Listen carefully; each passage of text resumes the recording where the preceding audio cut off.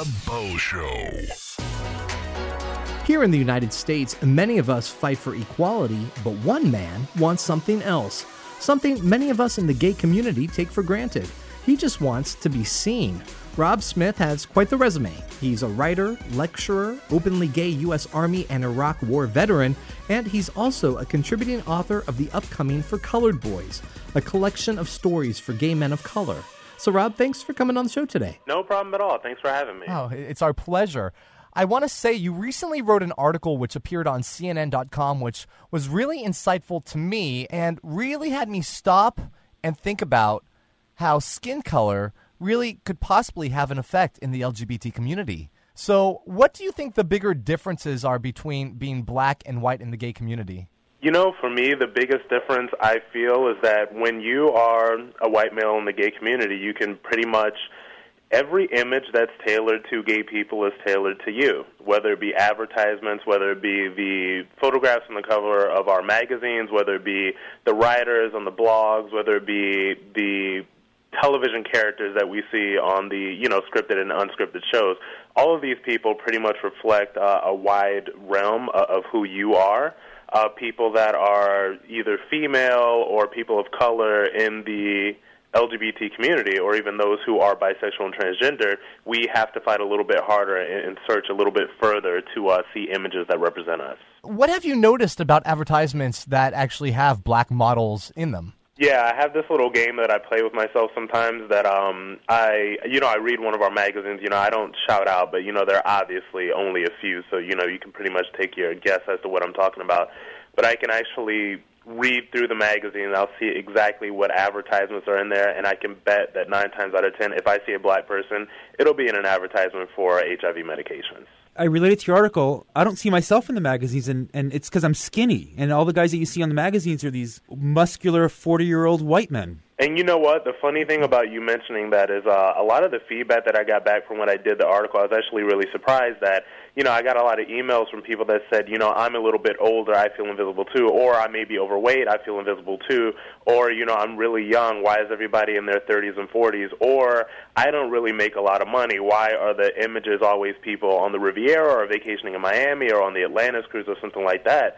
So I think it really struck a nerve not only in talking about, racial issues in the gay community, but also just talking about invisibility in general. And I was really surprised at how many people wanted to reach out to me and talk about how invisible they felt. Rob, I'm curious about something. Does this come from within the gay community or from outside the gay community? Who's perpetuating this myth of what we look like? Well, the thing about it is that the people that have control of our images in our community are of us.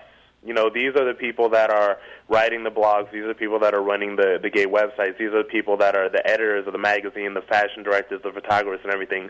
These are us. These are images of us that are not coming from mostly straight America. So, Rob, this is Michael. I know the African-American community isn't necessarily open-armed to the gay community. To get a little personal, how did your family react when you came out, especially now that you're so outspoken about it? I want to give the black community a little bit more credit than we do sometimes. I feel like sometimes we, as black people, are painted with a very broad brush. If you see a white person that's a homophobe, that person is just a homophobe. But if you see a black person that's a homophobe, it kind of paints a brush on the entire community. So I kind of try to avoid doing that. Although I will say, playing both sides, that this is a community that definitely has much more work that needs to be done in terms of being accepting, towards their LGBT brothers and sisters. As far as when I came out, it was definitely a very long process. When I do, some of my lectures sometimes, I like to tell a story about when I first came out to my mother. The first thing she told me was that, this is wrong, this is not what God intended, you should not tell anybody, and pretty much hung up the phone on me. I came out to her inadvertently over the phone. Now, that was a process that went over about 7 years. She finally kind of came to terms with it, with the help of Oprah, with the help of society pretty much moving forward. She came to terms with it, and we actually have a very good relationship right now, but it wasn't something that was just immediate.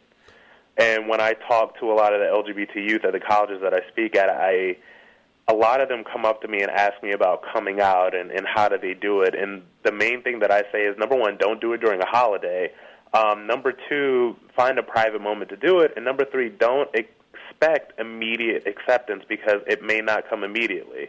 Realize that your parents are human. Realize that we live in a very heteronormative society, and realize that it may take them some time to come back around, but if they do love you, they will eventually come back around. I mean, I've talked to friends who are coming out to their family, and one of the things that I've told them as well is we as gay people have lived with it our entire lives and have had a chance to process it, so you have to allow your parents the appropriate amount of time for them to process it. Absolutely. How is it today for you? Have you taken anyone home?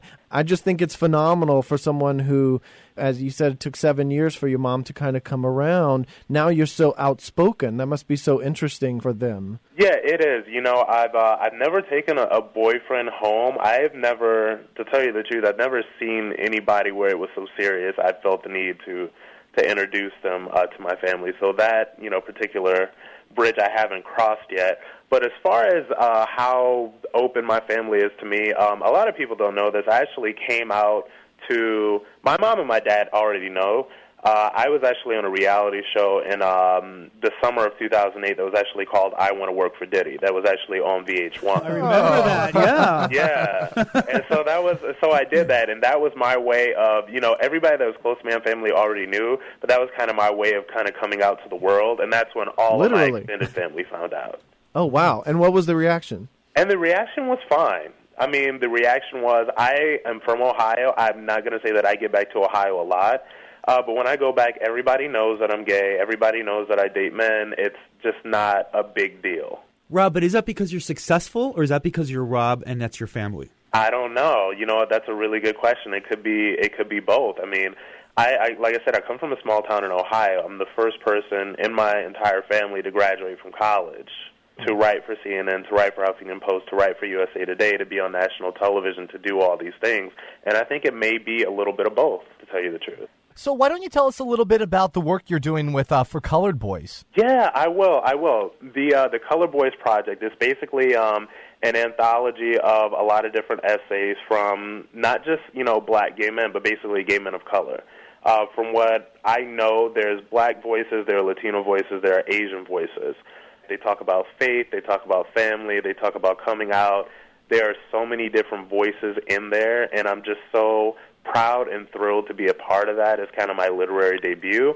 And the fact that this was something that was spearheaded, put together, and edited by Keith Boykin, who's a personal hero of mine, I can't express the words. It just feels absolutely amazing and exciting. Can't wait to read it. Where can someone go for more information about you and also to find out information about this? They can visit me at robsmithonline.com. So you'll have all that information there. You can also follow me on Twitter at robsmithonline. They're doing pre-orders for Colored Boys on Amazon.com. So if you go to Amazon.com, search for Colored Boys, Keith Boykin, you'll find that right there. There's also a link to the Amazon link on my website. Rob, thank you so much for coming on the show. The Bo Show.